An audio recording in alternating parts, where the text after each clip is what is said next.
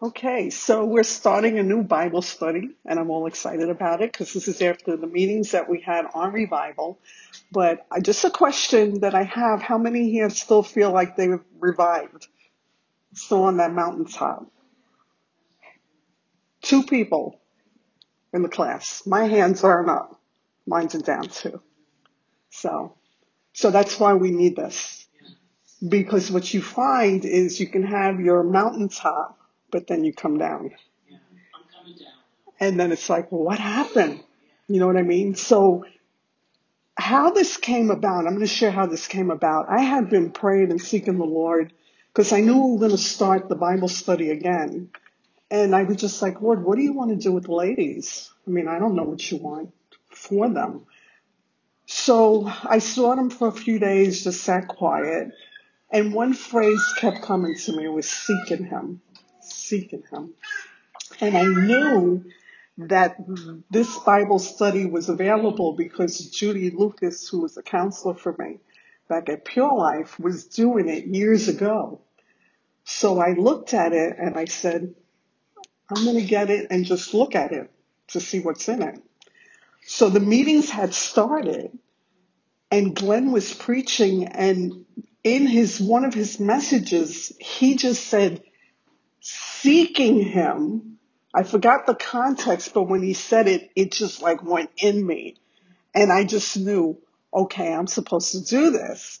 So I started it after we finished our services with them. And as I'm going through it, I'm like, this is amazing.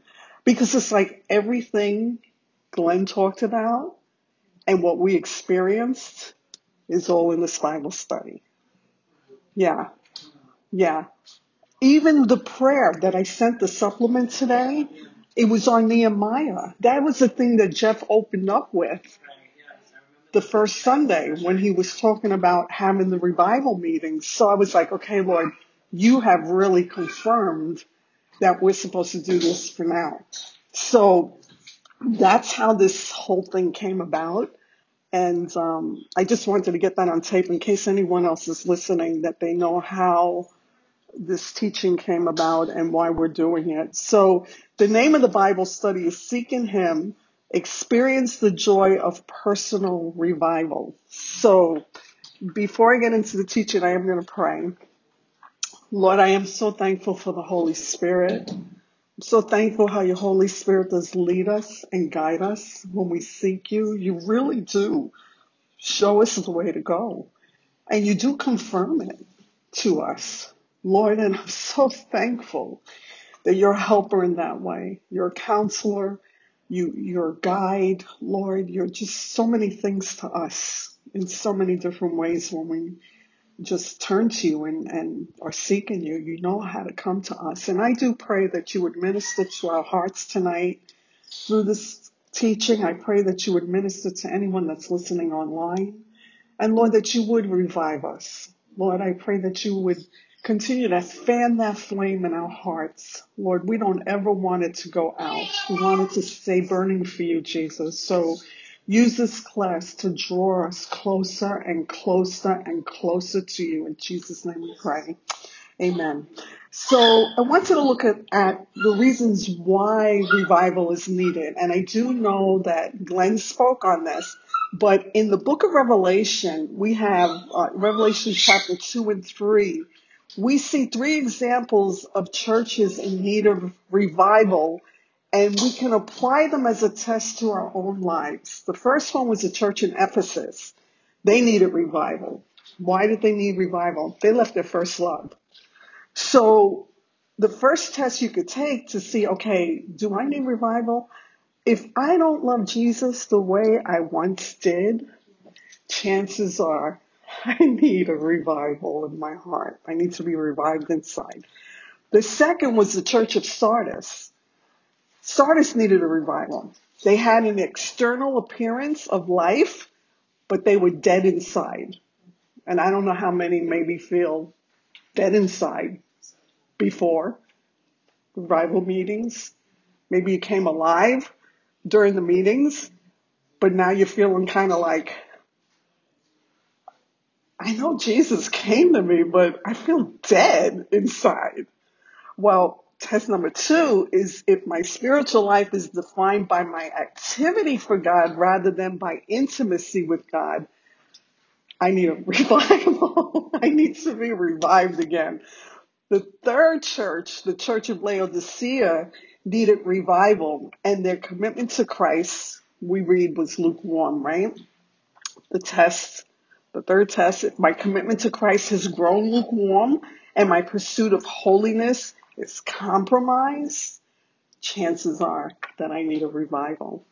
And the fourth bonus test, we could say, can be applied if we think about the way the book of Revelation ends. The vision paints for us of eternity with God and all the joys of heaven and all the adventures that await us there. Unfortunately, that's not on the handout, but it will be on the teaching, so you can write this out. Test number 4 is if I've lost or neglected my sense of eternal vision and mission in the Christian life, I need revival.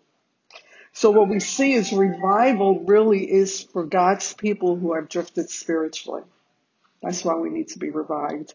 And the word revive means to bring back to life. It's kind of like what happened to Janae in the hospital. I was thinking about how she coded on the table. Her heart stopped and they had to bring her back to life. Well, our hearts can stop, grow cold, stop beating for him. And we need to be brought back to life. Just like they brought Jermaine back to life. And you can see the life in her face. I mean, she looks great compared to when we saw her, the first time we saw her. So God is brought her back to life, and we need that too. So what is revival? Revival is not just an emotional touch. It's a complete takeover. When we pray for revival, what we're asking is, Jesus, take me over. I want you to have control of every area, every part of my life. I just don't want an emotional experience. Why? Because emotional experience comes and goes, right? I want him to just take me over, you know. Number 2, revival restores our first love, like the church in Ephesus. The love we once had for God is rekindled again. And that's a wonderful thing when that love for him is rekindled, where you feel like you're returning back to that intimacy with him that you once had with him. Revival rekindles a desire for God's word, prayer, praise, and obedience. Or I could say it this way, spiritual disciplines in our lives become a delight, not a drudgery. I'm not doing my time with the Lord because I have to do it or I have to get my hour in or 2 hours in or whatever it might be for you. No, I want to be with him. I want to see what he has to say to me today. I want to spend time at his feet, and getting my focus on who he is. Revival resolves conflicts. So people that are in revival, usually there's a willingness to humble themselves, confess sinful attitudes in our hearts towards others. There's a desire to walk in forgiveness towards everyone, no exceptions. That's how you know God's done something in your heart, when you're walking in that conviction. Revival even repairs broken marriages. What seemed impossible to man, all of a sudden we know it's possible for God to heal and restore this marriage, fix it, make it new, make it something that will glorify him. Revival removes bitterness, fear, and worry as we deal with sin in our heart or the idolatry issues in our heart. We find that the bitterness is going away from us and the fear that we had is going away from us, and we're not worrying about things that we used to worry about. Revival refreshes the spirit. Acts 3:20 says times of refreshing comes from the presence of the Lord. And I know we all had that time of refreshing, as we were repenting, as we were preparing our hearts for a few weeks, really. God was pointing out different things, I'm sure, to all of you as he was me. And we were acknowledging them before the Lord. He met us. He met us in a beautiful way. Revival renews our mind, where now It's God-centered thinking. We're seeing things from His perspective rather than our own. All of a sudden we have this eternal mindset. We're aware of God's presence. We're aware of His holiness.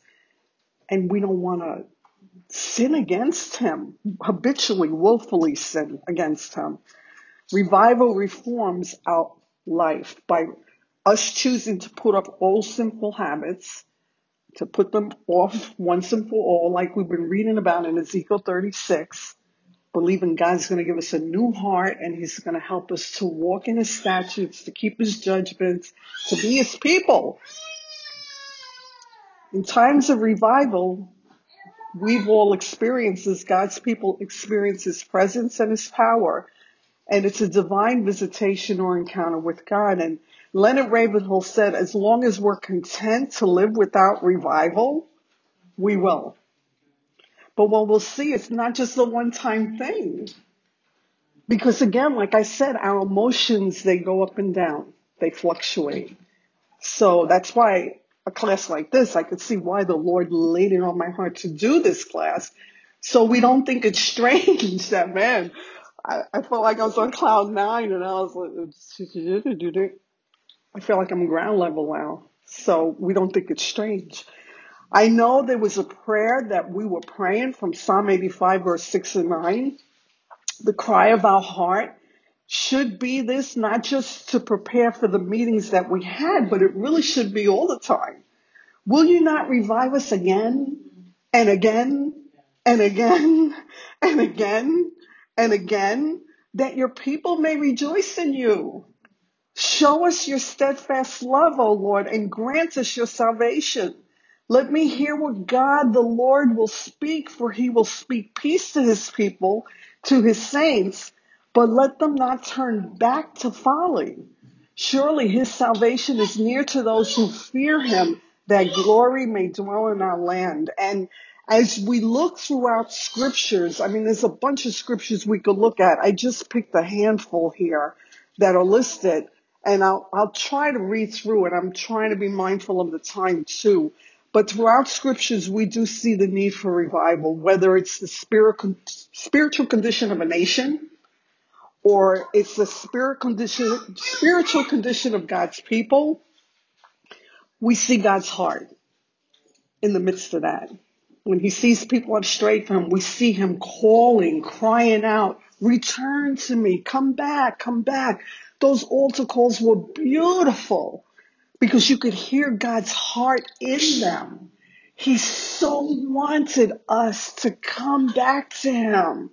All I heard was love in the voice that God used to call us to Himself. And it was a beautiful thing.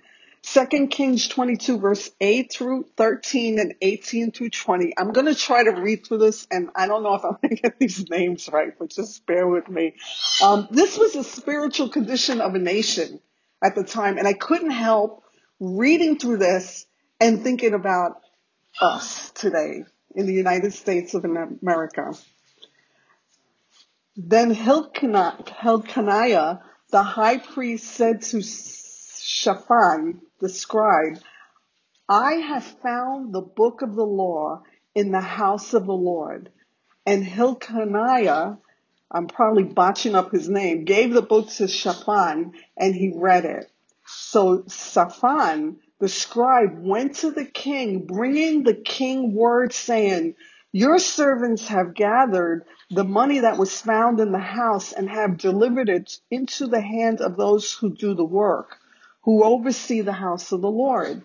Then Shaphan, the scribe, showed the king, saying, Hilkiah, the priest, has given me a book. And Shaphan read it before the king. Now it happened when the king heard the words of the book of the law that he tore his clothes. Then the king commanded Hilkiah, the priest, Ahikam, the son of Shaphan, Akbor, the son of Micaiah, am I saying that right? Shaphan the scribe and Asaiah, a servant of the king, saying, go, inquire of the Lord for me, for the people and for all Judah concerning the words of this book that have been found. For great is the wrath of the Lord that is aroused against us, because our fathers have not obeyed the words of this book to do according to all that is written in it concerning us. And I was thinking as I read that, what would it be like if someone walked into our administration in Washington and read the book of God's word, the book of the law to them, and they came into this awareness that we're guilty before a holy God. We're guilty. And they start tearing their robes in lament and repenting before God. That's what was happening here. It was a national revival taking place. And these are things we can pray for. You know, as God revives us and we start seeing the condition of the land, it's like, God, please move on our nation, move on our leaders, move on the government, move on the school system, everything, and show your glory, reveal your glory, that we might come to a place of repentance. Because it's amazing, whenever you look in the Old Testament, you see there were times when there was national revival where God relented. He held back his judgments for a time.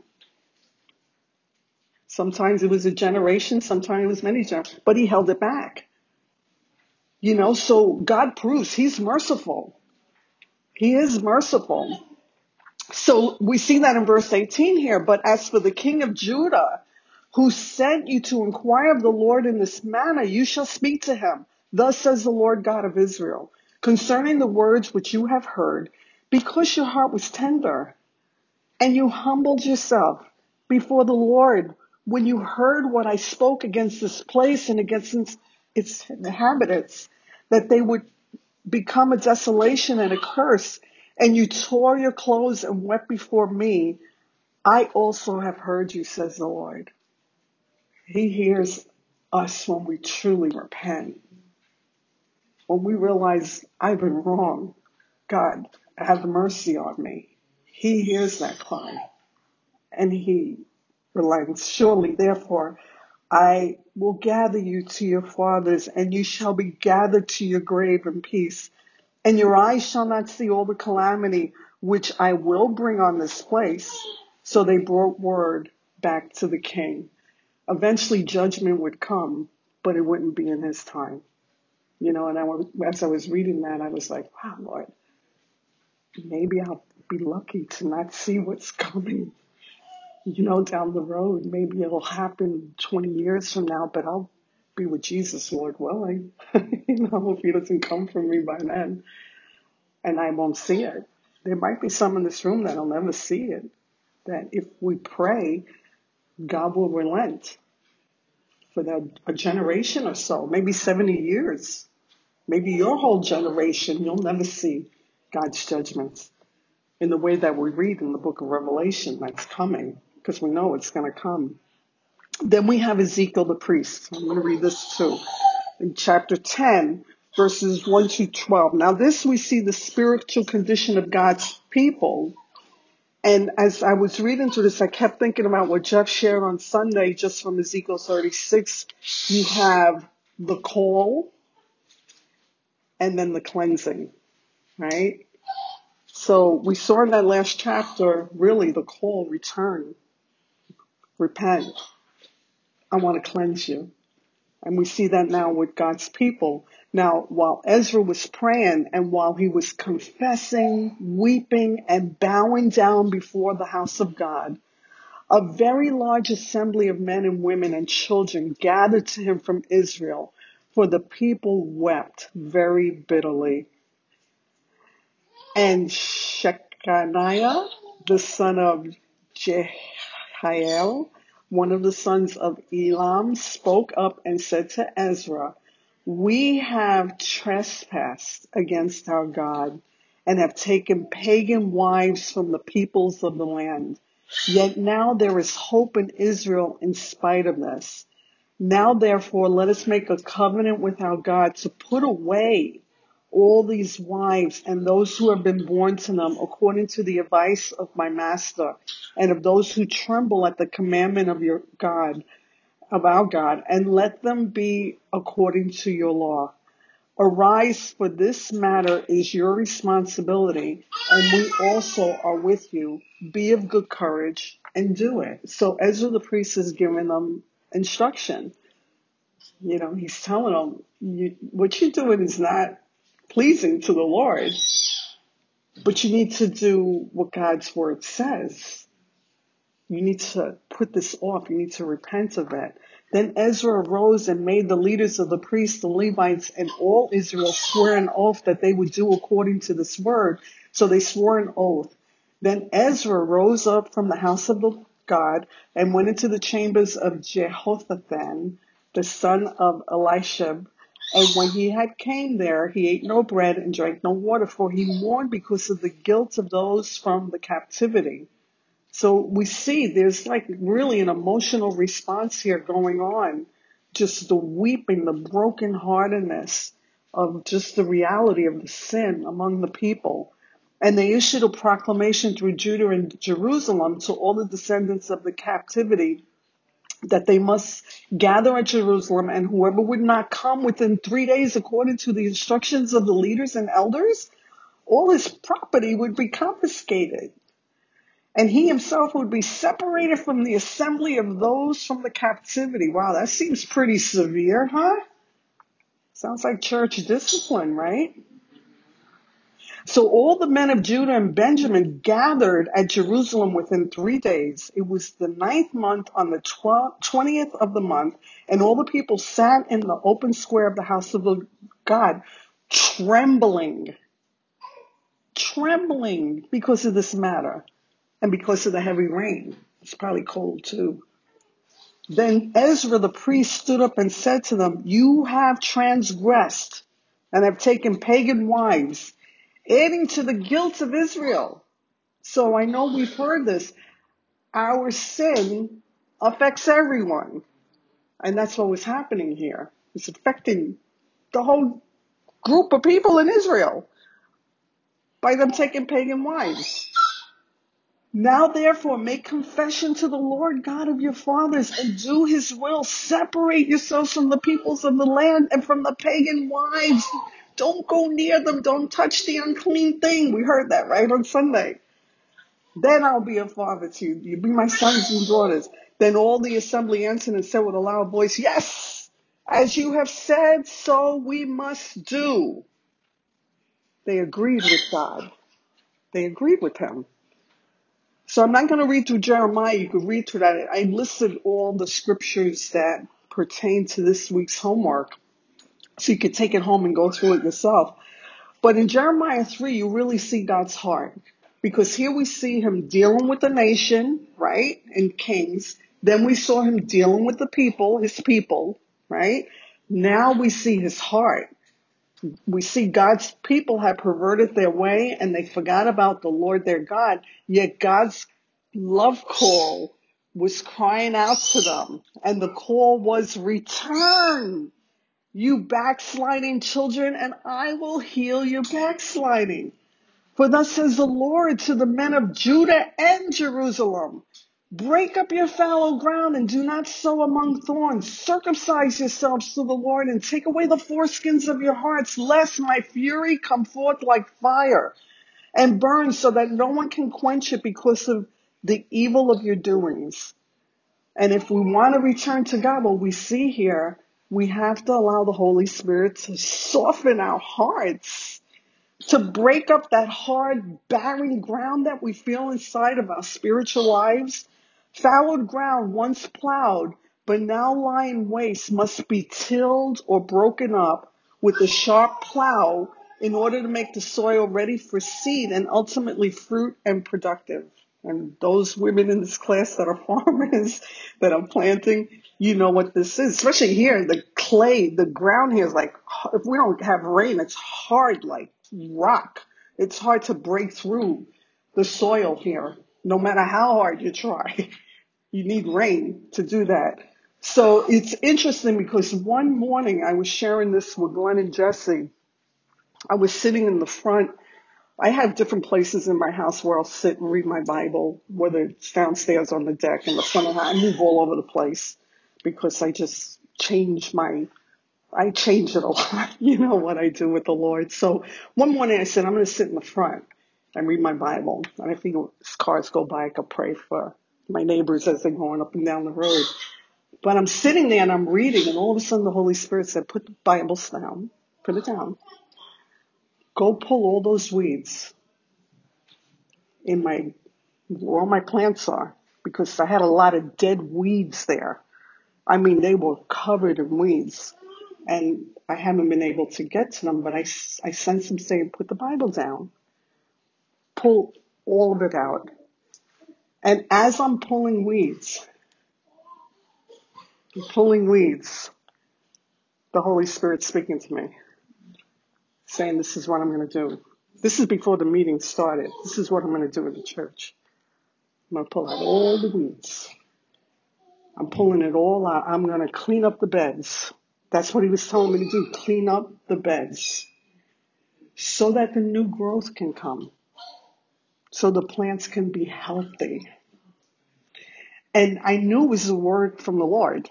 I just knew in my spirit it was a word of knowledge that he had given me for the meetings, and I shared it with Glenn and Jesse. I said, this is what I believe God's going to do. Sure enough, that's what's happening. That's what's happening. All the dead wood, all the dead weeds in our lives, in our heart, in the church, being all pulled out. But it's so the new growth can come.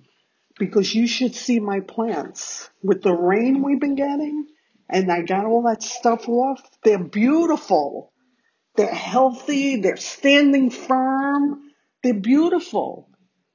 But had not the weeds been pulled out and the rains come, they'd still look the way they did. And they look pretty pathetic. They look pretty bad, but not anymore. So I keep holding on to that. So why is revival necessary? In light of that and what we went through the past few days in the meetings, again, why is it necessary? Well, what we don't realize in James 4, verses 4 through 8, James tells us, adulterers and adulteresses, do you not know that friendship with the world is enmity with God? Whoever, therefore, wants to be a friend of the world makes himself an enemy of God. Or do you think that the Spirit says in vain, the Spirit who dwells in us yearns jealously? He really does. And again, we heard that love call, him yearning for us. He yearns for us. But the spirit of this world, it deadens us inside. It really does. It deadens us to the things of God, where the things of this world become more important than the things of God. And again, here we see God's love call in this portion of scripture where James says, draw near to God. If you draw near to him, he'll draw near to you. Cleanse your hands, you sinner, and purify your hearts, you double-minded. Lament, mourn, weep. Let your laughter be turned to mourning and your joy to gloom. Humble yourselves in the sight of the Lord, and he will lift you up. And some of you did this these past few days and continue to do it. Or maybe you were doing it before even the meeting started. God was putting his finger on the things of this world that we make more important than him. And we were already letting God deal with those things. So we should be encouraged knowing that he was preparing us, but he was also calling us, yet he still wants to take us deeper into himself, where he's everything to us. He's everything. If we lose everything, it doesn't matter because we have Jesus, and that's all we need. That's all we need is him. And when you see the way things are going, that could very possibly happen, where we lose everything. But if we have Jesus, we have everything. We have everything we need. Again, revival is necessary because Jesus told us in Mark 4 verse 19, the cares of this world, the deceitfulness of riches, and the desires for other things, they enter in, they choke the word out of our heart, and it becomes unfruitful. So this is why we need revival. But like I said, not just one weekend, one time a year. We need it every day. I feel like I need it every day because what I experienced this past weekend or before that, I feel like it's already. And one of the things that the service that we went to in New York that I shared with some of you about, that the pastor had spoke to us afterwards, he said, God's going to do what you're praying for. He's going to do it. But make sure after he does his part, you fan the flame. Keep fanning it. Keep the fire burning. That was specific word to us. Keep letting it burn. Keep fanning it. Keep fanning it. So that's what we're doing. It's like, we don't want that fire to go out. We want it to stay burning. And then the thing with the fire that's burning, just think about when you take a match and you light it, and if it's close to other matches, the whole matchbook will go out. Well, don't you want to be like that match? Yeah. Where everywhere you go, people are getting all burned up with the presence of God, the fire of God. Yeah. That's what we want our lives to be, right? Yeah, we do. We do. So we see, again, the heart of God in Hosea 10, verse 12 and 13. And then in Hosea 14, 1 through 4, this is his heart. He says, sow for yourselves righteousness, reap in mercy. Again, break up your fallow ground, for it's time to seek the Lord till he comes and rains righteousness on you. And that phrase just jumped off at the page before we started those meetings. God wants to rain righteousness on us. And we need to seek the Lord until that happens. Until we know we're walking in righteousness before him and before others. That's not a one-time thing. That's ongoing. Because someone can say something to you in a bad way or do something that really breaks your heart, and you got to work through that, right? I mean, are you really hurt because of the way they did it maybe, or what they said about you? That is it true maybe? It's a lie? And you got to work through that. It's like, Lord, I'm not walking in righteousness right now because right now I want to like bop them in the head or something, right? So God, bring righteousness down on me so my heart is right before you and before others, that I can walk in love the way you love. You were hurt, you were betrayed, you were despised, you were rejected, you were spoken ill of, but nothing came out of you but love. I'm not there yet, but he knows how to get us there. He knows how to get us there. So Hosea 14 verses 1 through 4 says, O Israel, return to the Lord your God, for you've stumbled because of your iniquity. Take words with you and return to the Lord. Say to him, take away all our iniquity. Revive us graciously, for we will offer the sacrifices of our lips.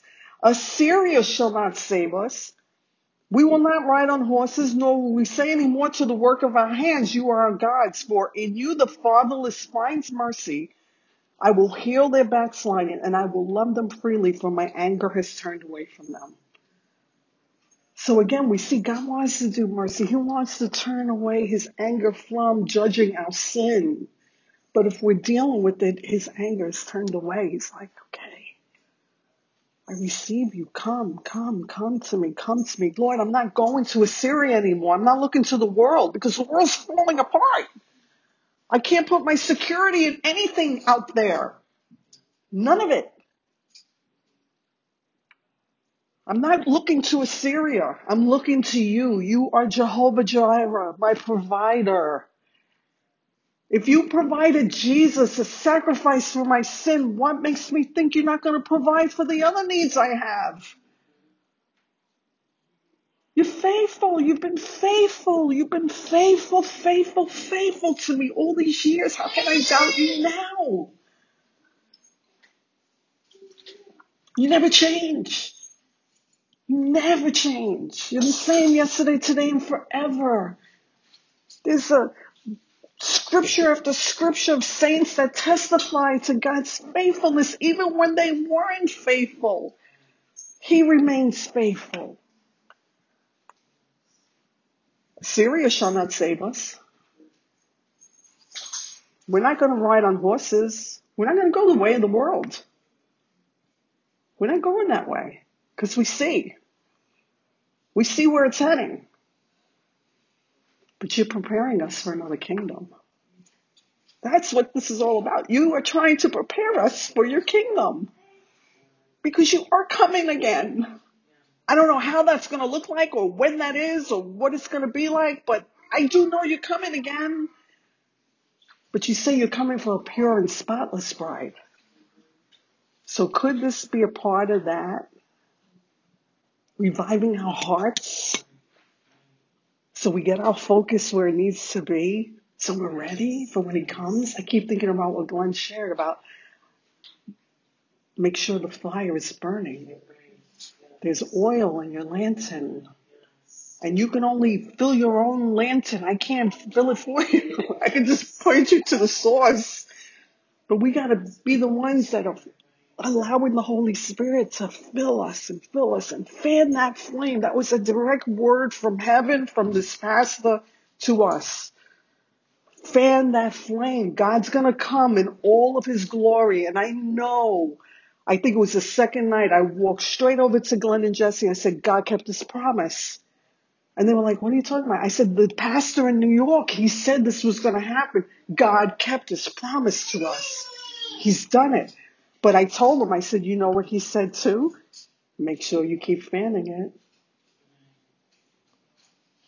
And they knew it was the word from the Lord when I said that. They said, yeah, make sure you keep fanning it. Don't let it go out. Don't let it go out. So in revival, we experienced what this gentleman said. I'm not going to try to say his name because I already botched up his name that I tried to read today. And you could all correct me afterwards and tell me how to say it the right way. Revival awakens in our heart an increased awareness of the presence of God, a new love for God, a new hatred for sin, and a hunger for his word. And this is what should be happening, in us. We're more aware of God's presence. We do have a love for him that is like coming back to life. It's just coming back to life. New hatred for sin. We don't want any compromise.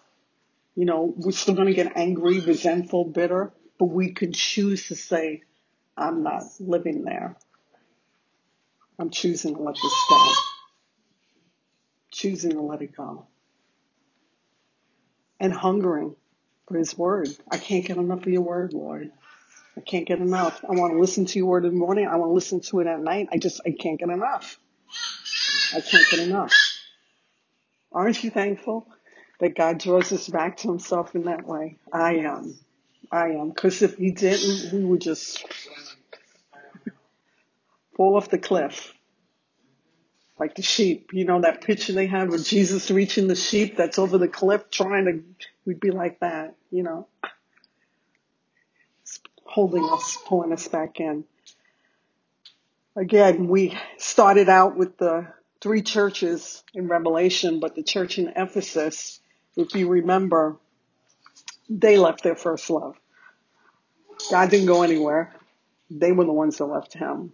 And Jesus told them, remember therefore from where you've fallen, repent and do the first works, or else I will come quickly and remove your lampstand from its place unless you repent. And when you read that, you realize this is serious. Because that church isn't there anymore. It's not there no more. Most of that area there is all Muslim.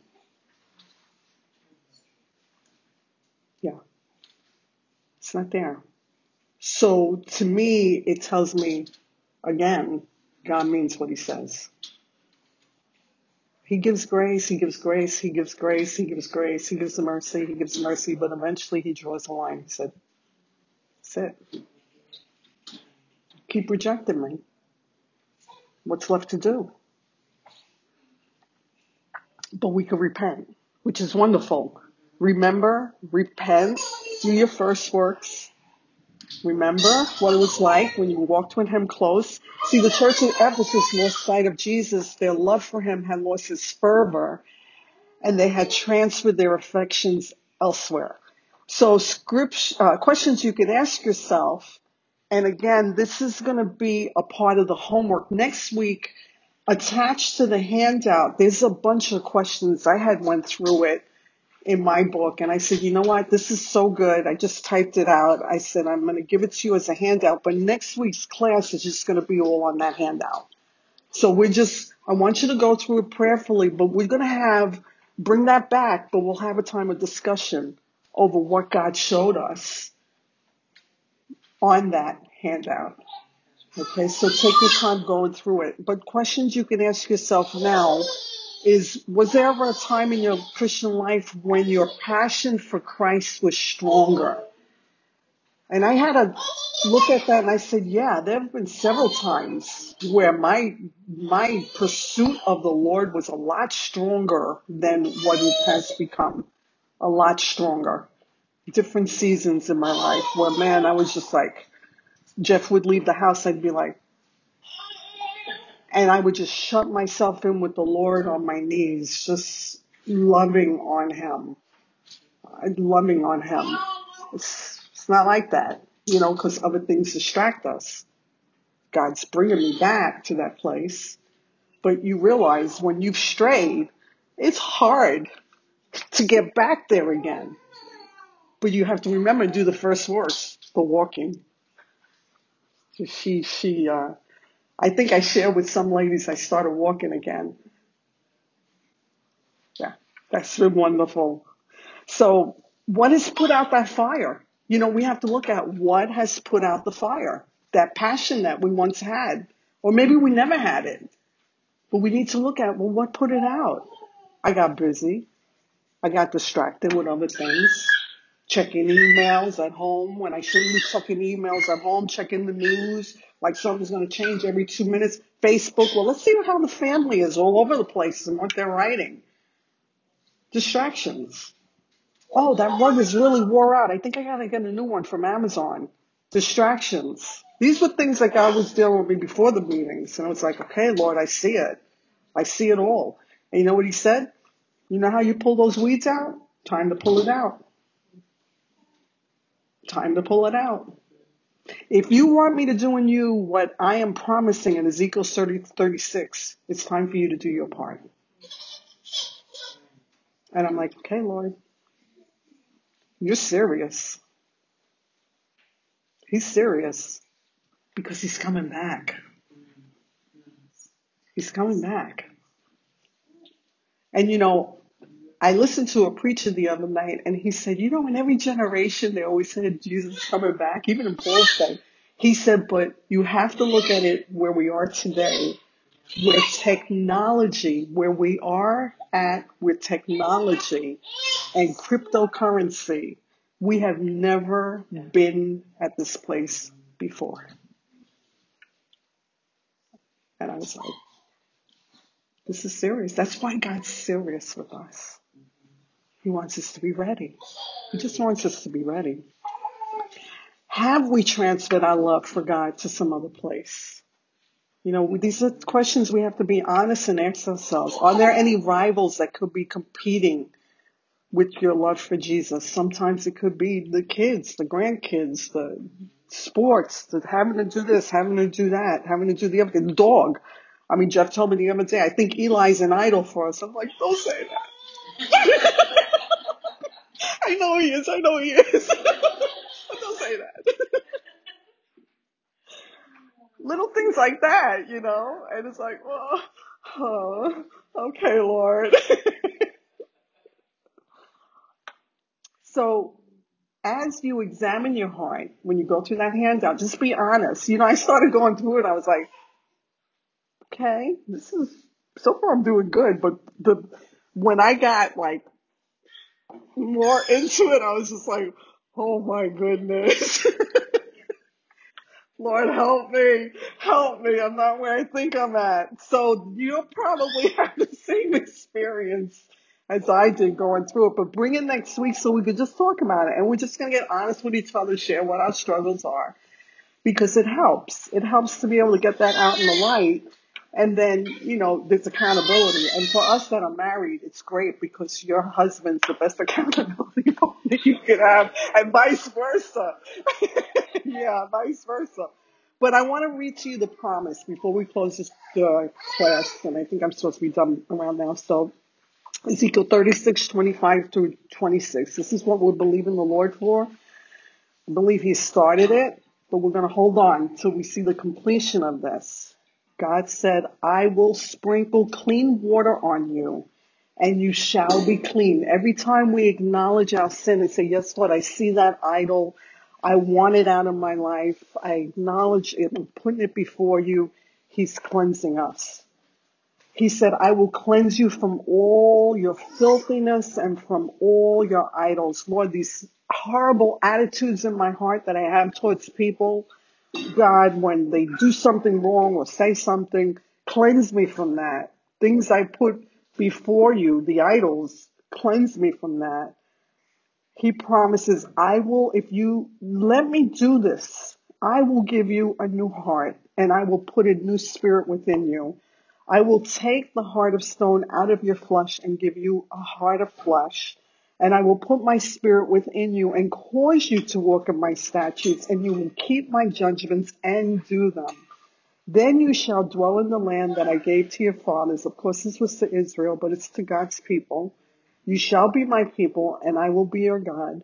I will deliver you from all your uncleanness. And that should be the cry of our heart, that God would do this in us. Before there can be revival, real revival, in the church, the church on a whole, not just Lighthouse, but the church on a whole, the nation, and even our world, it has to start in us first. Because again, you think about when there's a fire burning, the closer you get to other people, you ignite something in them. And we need God. We're in an hour where we need God personally. We need him as a church. And we need him in our nation. And we need him in the world. Man is not going to fix where we're at in this world. Don't put your hope in Assyria. Man's not going to fix it. And don't believe the false prophets on Facebook that are saying it's going to be better than it was before. No, it's not. They're not reading their Bibles. Because in Jeremiah's day, there were prophets that were saying peace and safety. And Jeremiah looked like a fool because he preached a hard message, but God bless him. He never had one convert either, but he was faithful to the Lord. He was faithful to proclaim the message that God had given him. Would to God we be faithful in the same way. In the same way. So I want someone else to close us in prayer. Whoever feels led to close us, I don't want to be the one, but maybe someone can close us out in prayer along those lines, and then we have to go back into the sanctuary. So whoever feels led to close out, you can close out.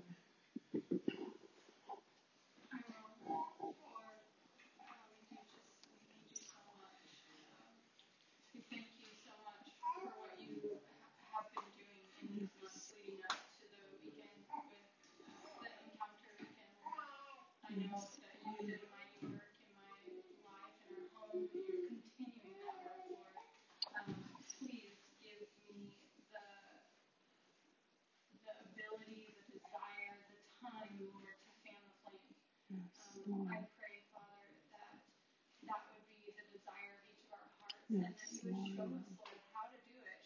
Amen.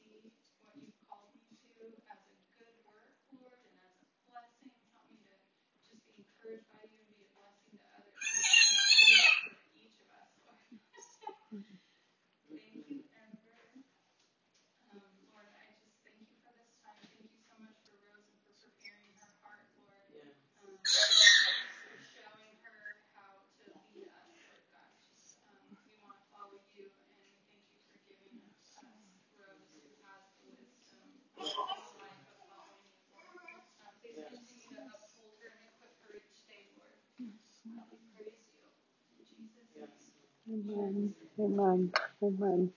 Thank you for praying, sir.